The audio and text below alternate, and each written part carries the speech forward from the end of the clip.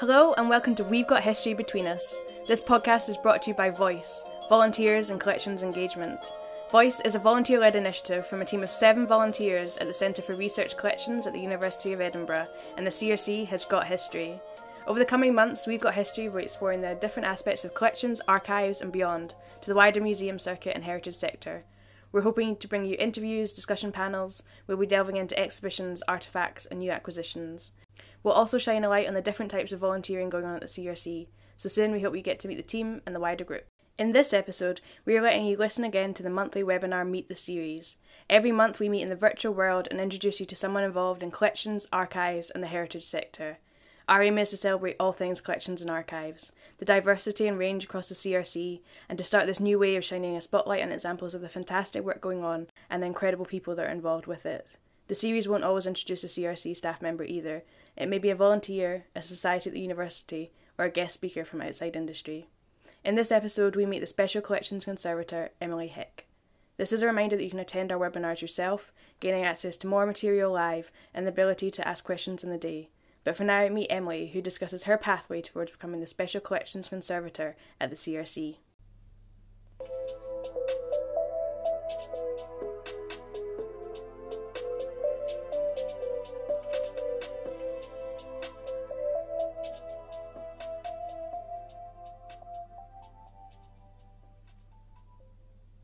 Hello, Emily. Thank you so much for joining us today. How are you doing?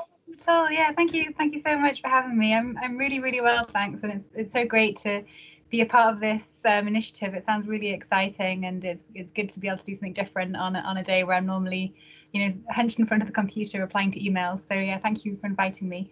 Yes, I feel exactly the same. It's grey and horrible out there. It's fun in here. Well, before we get on to the bigger questions, where did you grow up, Emily? So you might not be able to guess from my accent, but I actually grew up in Northumberland. So I haven't really moved too far away from home. So I lived there from about 18 months old until I was 18, yeah. How long have you been Scotland based or Edinburgh based? I came to Scotland first of all for university, and I started in 2004 at University of Glasgow. Studied history of art there. And, I just fell in love with Scotland and fell in love with a Scottish man from the Highlands. I've been in Scotland pretty much ever since. A few kind of years going different places, but yeah, pretty much since then. Moved to Edinburgh in 2014 for this job. Nice. Well, what was the first job you ever had? The first job was probably after I left high school, and I was working as a telephone market researcher. So I was one of those people that would phone you up when you're about to have your dinner saying, oh, would you mind spending 10 minutes talking about, I don't know, something strange like a product or NHS or something like that. Yeah, interesting job. Paid my way to take a gap year in South America. Yeah, the fear of cold calling. You get good at small talk.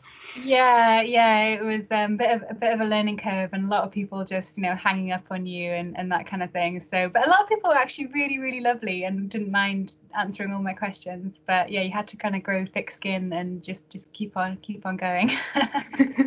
Yeah. So I was hoping before that we got into your role at the CRC, you might be able to give us an idea of how you got there. Was this a job that you were aiming for or something that you kind of fell into along the way? Yeah, so it's I think conservation, because it's so specialist, it's not really something that many people just fall into. But I didn't really hear about conservation until I was in my final year of my undergraduate at Glasgow University. And as I mentioned, I studied history of art there, and we had this lecture on technical art history. So that's kind of really looking at the kind of materials that make art. And there was a really interesting lecture on painting, whereas like years of research had gone into looking at the colours of the flowers and what that symbolised. Found out later on that actually the pigment had changed colour over time. So the meaning was kind of completely different to what they thought. And I just thought that was like so interesting that, so much research had gone into thinking, it was one way, but actually it was completely different. It's kind of, I guess, where I first started thinking about the materiality of art and, how I was interested in that side of things rather than, selling artwork or working in a gallery or something like that. So I graduated from Glasgow in 2008, and that obviously kind of corresponded with the last financial crash, and it was a bit of a nightmare and so difficult to get any kind of work. And, especially because the heritage sector is always quite competitive anyway. So I spent a few years waitressing, which is always a good experience. Classic graduate job. Yeah, it has to be done by it, I'm sure. During that time, I kind of realised that I wanted something a bit different, and I wanted something that I was really going to enjoy and, get my teeth into and really just love going to work each day rather than just kind of being a slave for the money or something. So I started kind of thinking about other kind of roles that could use my skills, and kind of came up with conservation again. So I decided that I wanted to kind of explore this further before kind of delving into doing a master's degree in conservation. So that's the kind of traditional route for most people getting into conservation, is doing an undergraduate degree in a related subject, but then specialising at master's level. But it was obviously like a big, financial commitment, and a 2-year degree as well is quite a lot of time. So I wanted to make sure that kind of right for me. So I did a bit of volunteering. I spent conserved wall paintings in Scotland and elsewhere as well. Also visited some conservation studios in Glasgow, and also spent 2 months working at a Tibetan monastery in India. I love to travel, so I was kind of looking for something to kind of get out of Glasgow for a bit, actually, because it's a bit grey and miserable, and go somewhere new and different. And I found this volunteer opportunity online, the Tibet Heritage Fund. So I went out to India for 2 months, the northern part of India, in a place called Sikkim, which is on the border with all Tibet and Bhutan. It's a really, really interesting place. So it's part of India, but it's very Tibetan. And I worked in a Tibetan monastery conserving the wall paintings there. As a part of that, I was removing kind of the dust and the kind of aged, discoloured varnish from the wall paintings using a tiny cotton bud. Wow. So it was really, it was very, very time consuming, very repetitive work, but just so rewarding. And just from that moment, I knew that conservation was going to be right for me, because it was such a repetitive task, but I found that I could just keep on going each day and just loving it each time, and really, really enjoyed the experience. So after that, I decided to apply for my master's, and studied at Northumbria University, which has 2 conservation degrees, one in works in art and paper and one in paintings. So in conservation, you tend to specialise in a certain material subject. You don't really, it's just a massive subject to study. You can't conserve everything, you know what I mean? So you tend to specialise in a material type. It might be metals, or, ethnographic objects, or textiles, or paintings, or paper. I ended up choosing paper because there's just so much of it. And there tends to be more job opportunities in paper conservation, because you can work in, libraries and archives, or in kind of fine art and paper conservation. So I found it a bit more kind of diverse, and thought there'd be more kind of job opportunities there. So that's kind of how I got into conservation. I was really, really lucky, actually, on the day that I handed my dissertation in for my master's. I got offered a job at Alnwick Castle Archives, which is where Harry Potter was filmed. That was a really, really fantastic location, and I worked there for about 9 months before being offered the job at where I am now, and that was 2014. So I've been there for 7 years now. What a day of celebration, handing in the dissertation and the job offer at the same time. It was fantastic. Yes, and I think I would say quite unusual as well. It's quite very just right place at the right time, just very lucky. But it's not always the case, of course. Well, now you are the Special Collections Conservator. What does that entail at the CRC? Are you still working with paper? Yes, still focused on paper. So my main duties are kind of carrying out practical treatments, mostly on the rare books and the archives collections. So this is kind of looking at any damage that might have been caused to the collections over time. So it might be something that happened like years and years and centuries ago, or just built up over time, or something that kind of happened fairly recently. But looking at the condition and repairing any damage, so it can be safely handled by students and staff and any researchers that come in. That's my main role. But I do just mainly work with paper, but I do offer kind of advice for other material types if we do have anything else in the collection if it was volunteers or interns or project conservators that we have in to do other kind of work. I might be carrying out my own, research on the collections, either kind of literature research or maybe scientific analysis with kind of our X-ray fluorescence device. I might be like looking at different collections and scoping them out for projects that are coming up. So we have like a lot of digitization projects. So I might be looking at the collections to make sure that they're ready to be digitized and they can be safely digitized, or if they need a bit of conservation work before we do that. I might be training other staff members on how to handle certain objects correctly. It's a real mix of different responsibilities. Yeah, it sort of changes every day. If you could describe a day in the life of Emily, conservator at the CRC, or the realities of the job. Yeah, that I think that'd be quite difficult. Like I say, I mean, obviously now everything's been affected by COVID, and I'm working from home unfortunately all the time. But yeah, normally I'd probably get in and check my emails firstly, and just respond to any kind of urgent things there. But like I say, it could be really diverse. I might be able to spend a lot of time on doing a kind of conservation treatment, or I might be going to meetings and talking about upcoming projects with different kind of collection managers, or like I say, I might be in the storeroom doing a survey of a collection. Or we also do a lot of kind of outreach events, so things like this, or also did a series of what we call crowdsourcing conservation events, where we get volunteers to come in and carry out kind of basic kind of conservation treatments like rehousing or removing metal fasteners from paper collections, to carry out kind of conservation work on a large scale rather than me just doing it all by myself kind of thing. It's really hard to kind of give a day in the life, to be honest, because it's all very different, but obviously always very collections based. Like I'm always got my hands on some kind of collection item or working directly with amazing historical objects. For me, the kind of practical side of things is probably the most exciting and the most interesting thing. But I'm definitely not sitting down all day. It's very active and moving about and working on lots of different things.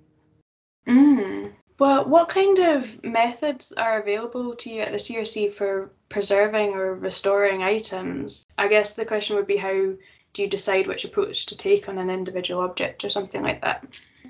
Yeah, it's an interesting question. I mean, there's so many different techniques and materials that you can use to collections. We have like a minimal interventive policy at the library, so we're just doing the minimal amount possible to stabilize it for use, and we're not trying to make things look like they did when they were first made, or we're trying to preserve as much as possible the kind of historic integrity of the object. So yeah, the way that we kind of decide on what treatments and methods to carry out very much depends on the object itself, what it's made from, obviously, what kind of condition it's in, what's its past use, what's its kind of historical past life. So we don't want to erase those kind of important little clues that might be left from its previous use. How it's going to be used in the future as well. So if it's going to be used frequently in, say, a student seminar, my treatment method or materials that I use might be slightly different to if it's something that's only requested once every few years. We don't just carry out the same treatments each time on each item. We think about each object individually and tailor the treatments to it. Does that make sense? Did I answer your question? Yeah, fantastic. I know it's such a big topic, or it's difficult to get into specific things. I was actually wondering if you could describe the XFR machine, perhaps? XRF. That's it, yes. XRF stands for X-ray fluorescence. So this is a machine that we use to carry out kind of elemental analysis on the collection items. So yeah, we can use this device to kind of tell us what certain items are made from. It's only used for non-organic materials. We can't use it for organic materials. So if we want to know like a type of metal, for example, we can figure that out, but we wouldn't be able to look at a piece of basketry or a feather or something like that and use that for an analysis.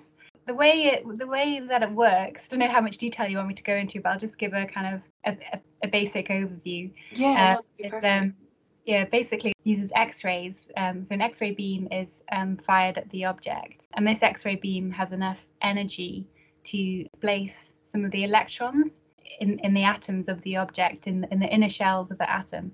So these are displaced and then moved from the inner shells to the outer shells. And this kind of displacement releases a huge amount of energy. That energy is characteristic to certain material element type. So, for example, gold and silver will have a different kind of characteristic energy release. If that makes sense.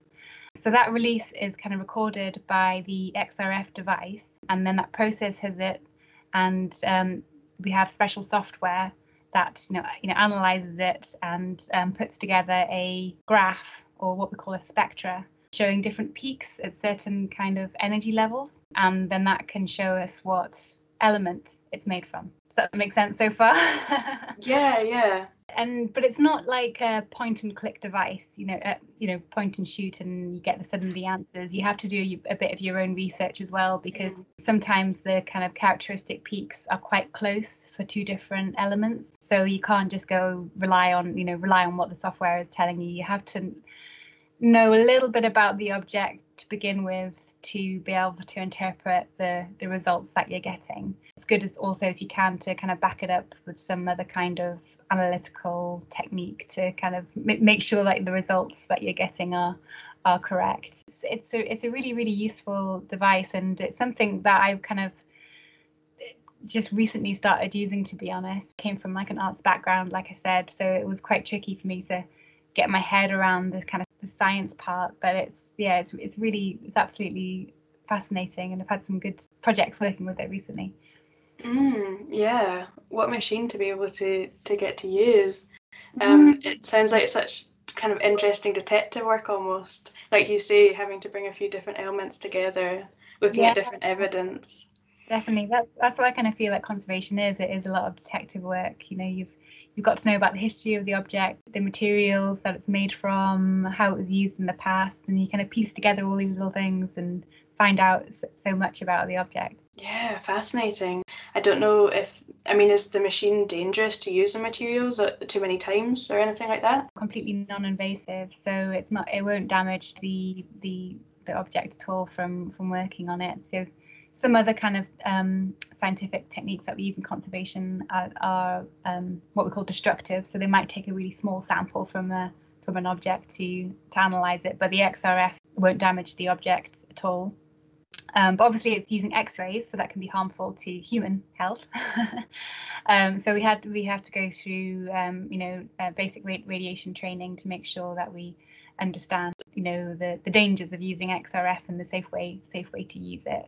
So not like anyone at the CRC can use this device. It's only the people who have been specially trained.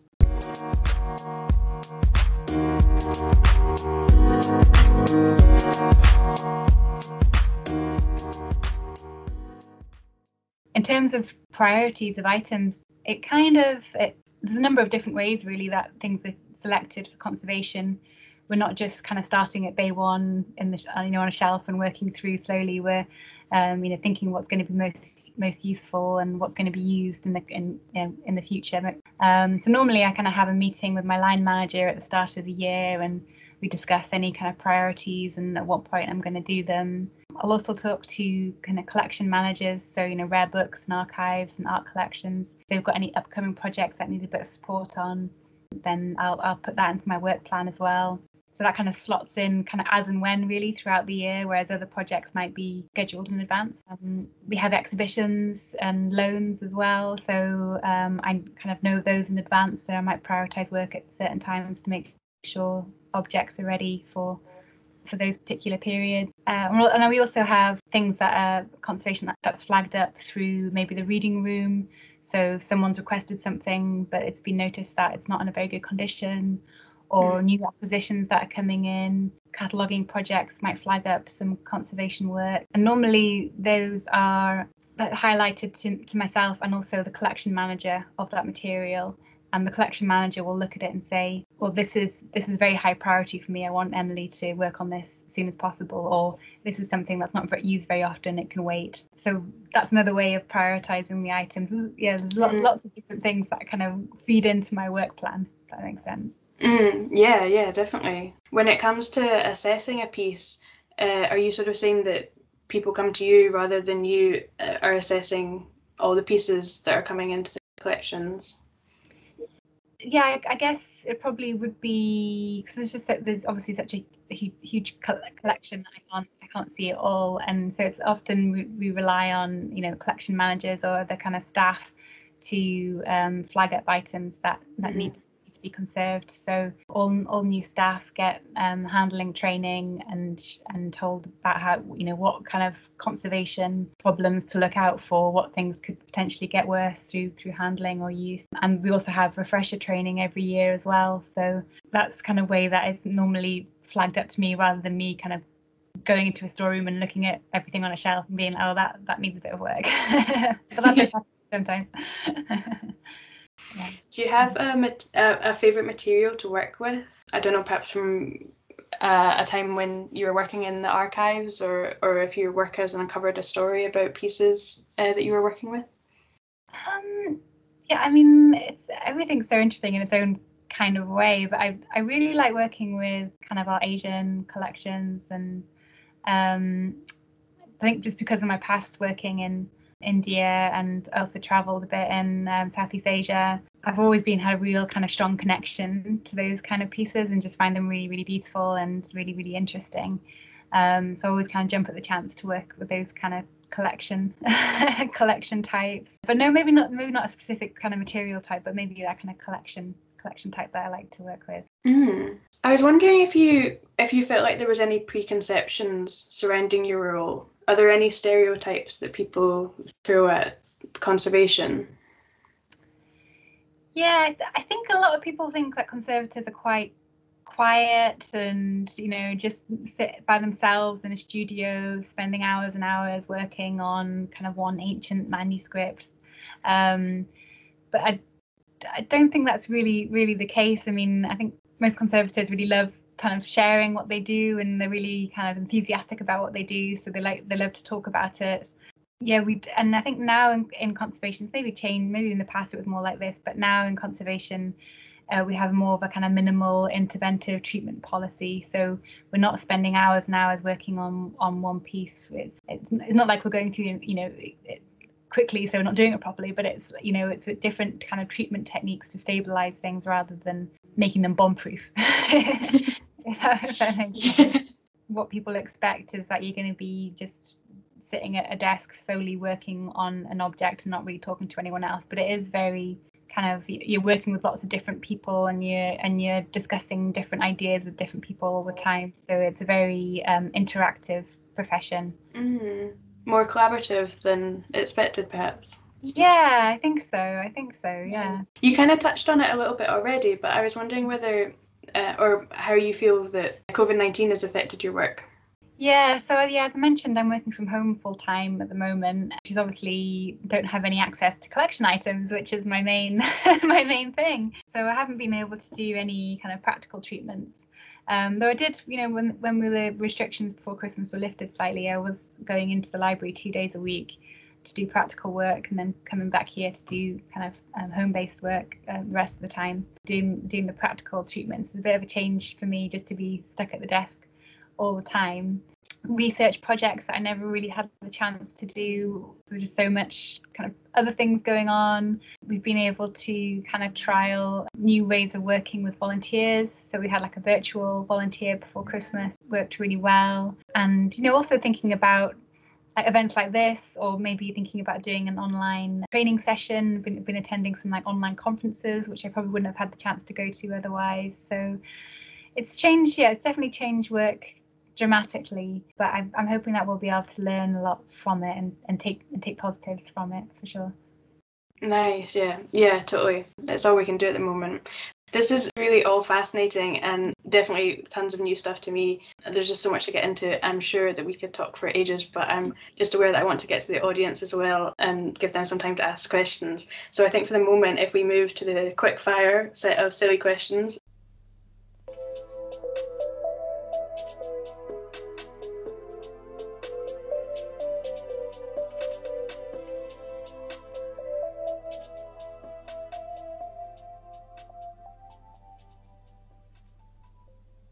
What was the last book you read?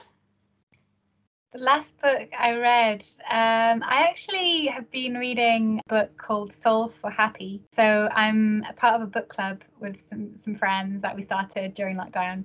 And each month we kind of recommend a book that we really like for other people to read. So my sister-in-law actually recommended this book called Solve for Happy. And it's by, I can't remember the full name of the guy. His first name's Mo something, but he is like a top engineer at Google. So like super intelligent guy, but he sadly, his son died at the age of the early 20s or something like that. So real devastating loss. And basically his book is about different ways that he's kind of solved for being happy following that kind of traumatic time, and also kind of, I think, just dealing with the kind of fact that he was this big successful guy but actually still didn't really feel very happy inside. So it's basically kind of like little kind of tips and techniques to be happy, but from like an engineering point of view, which is quite interesting. That's a fantastic lockdown recommendation. Yeah, I'd recommend it. Good on. I was wondering if you could recommend a cafe or restaurant in Edinburgh, perhaps a personal favourite. Oh, that's a tricky one because I mentioned that I think I mentioned earlier that I don't live in Edinburgh, so I don't go out very often in Edinburgh. When I was working there full time before COVID, in those good old days, me and other conservators would often go to the Nile Valley Cafe, so you know about it, and they do these amazing like African wraps, and they're super cheap and really quick, great thing to grab for lunch. So that's something that I'd always recommend. Cheap and cheerful, but very tasty food. Yeah, anyone on the George Square campus, good choice. Yeah. Do you prefer physical books or ebooks? I think I prefer physical books. So I do have a Kindle, and I do, like, on a train or something, it's good to have your Kindle, with you because it's easier to carry around. But if I had the choice, I'd probably always choose a physical book, preferably with a cup of tea and a nice warm fire to sit behind. Very nice, yeah. Have you ever had late fines on a library book? Oh, I don't think I have, but I have once completely destroyed a library book, which I'm ashamed to say. I think I was when I was in Glasgow as a student, and I had a book in my bag, and I think my water bottle exploded or something all over it, and it just ruined it, and I felt really, really awful. So maybe that was like a sign of things to come. Be a conservator in the future. It was beyond preservation. Yeah, unfortunately. Do you have a TV recommendation for everyone during lockdown? Oh, TV recommendation. I've watched so much TV, but it's probably not all very any good. Recently, I've been watching this whole series on Scientology by Leah Remini. So she's the actress in King of Queens. But anyway, she's a successful actress and was part of Scientology for about 34 years until she kind of split from the religion, and is basically kind of now exposing all the craziness that's going on inside of the church. So I'd recommend that. It's quite like eye-opening. Yeah.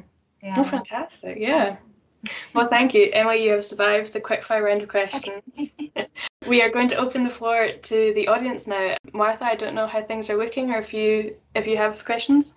Yeah, so we have a few. We have, I think, 5. But if anyone has any more while we're talking, then please just send them into the chat. So the first 2 we have are from Liga. The first is to do with what kind of education you need before going into the job.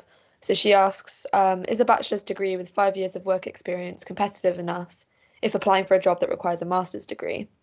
I have a BA degree from another country and have heard many European museum conservators have got their job without master's level education, but in the UK, the job requirements always seem to include master's or postgraduate level training. Yeah, I think it does seem to be the case that you normally require a master's degree. Not that it should be that way, because I think, like you say, having 5 years experience is equivalent to doing potentially doing a master's degree. But I guess maybe some employers look at the master's degree and they can see that you've covered this kind of broad range of topics. And because it is so competitive, a lot of employers might just look at the qualifications first, and if that's one of the essential criteria is having a master's degree or postgraduate qualification, then they might automatically just kind of cut you out of the kind of selection round, if that makes sense. It's unfortunate because it's such a big financial and time commitment to do a postgraduate degree. I know it's not available for everyone, but I know there are kind of new initiatives kind of happening in conservation to try to change the way that people can get into conservation. So there's a lot more kind of traineeships and apprenticeships coming about. ICON do a whole series of really good internships and traineeships for people who don't necessarily have the qualifications of like a master's degree in specifically conservation. I guess the other way is maybe getting in contact with institutions before there's a job advert and saying, like, I've got this experience, could I come and meet you? And in a way, just getting your foot in the door before there's actually an advert out there, and at least they know you and they know what you can do. Maybe a bit of volunteering sometimes does lead to potentially a job, or at least a kind of good contact. Does that make sense? Yeah. Yeah, no, that sounds like great advice. Thank you. So, Liga, I have one more question. This is a lot more technical. I actually don't know what this means because I'm not a conservator, but I'm sure you will. She asks, how does the accreditation process work for conservators in the UK? I've trained in an accredited program in restoration and conservation in a different country. Do I need another accreditation in order to run a private business in the UK? I don't know if you know the answer to this, but yeah, so, I'm actually going through accreditation process myself at the moment. So for those of you who don't know, accreditation is basically just a process to go through that where you're assessed by other conservators, and you're assessed against the 5 standards that ICON, which is the Institute of Conservation, have published to kind of show that you're a well-rounded conservator. So it involves doing a application form where you discuss 5 projects where you think demonstrate these 5 standards, and then also a day-long assessment where you're assessed by 2 other conservators to make sure that you are kind of matching these standards and the kind of ICON code of conduct. You don't have to be accredited to be a conservator in the UK. So like I say, I haven't got my accreditation yet, and the master's degrees that are available in the UK aren't, accredited degrees. So you can start working in the UK without having gone through this accreditation process. But it just shows to other that you know what you're talking about, basically. And ICON have a conservation register where they list all their accredited conservators. So if you are thinking about getting something conserved, it's worth looking through this list of conservators to make sure that you are you're sure you're getting the top people and clients that you top advice and the correct advice. Yeah, I think, just to answer the question, or have I? Yeah, no, I think that's good. Yeah, thank you. Yeah, so the next question is from Yona, who asks, what is the strangest paper material you've ever encountered? I've interacted with paper made of processed moose poop. Oh, wow. Oh, that's cool. I haven't seen that. That sounds amazing. There's some things that I kind of initially thought were paper, but then, weren't paper. I think kind of early on in my career, I remember encountering this it was really kind of smooth looking kind of paper, almost like it'd been, I don't know, like really hot pressed to make a really shiny surface. But when I actually looked at it closer, it was, textile with a really fine layer of, what do you call it, like gypsum, plaster of Paris, that kind of thing, that white kind of. Yeah, and also, another one, a similar thing where I thought it was a paper initially, but when I looked closer, I realised it wasn't. It was this thing called tracing cloth, which was kind of an early form of some textile that had been treated with starch and then like hot pressed with an iron to make it translucent. So it looked just like tracing paper, but actually on closer inspection, again, it was textile. So such an amazing diversity of materials. You've got to have your wits about you. Yeah, cool.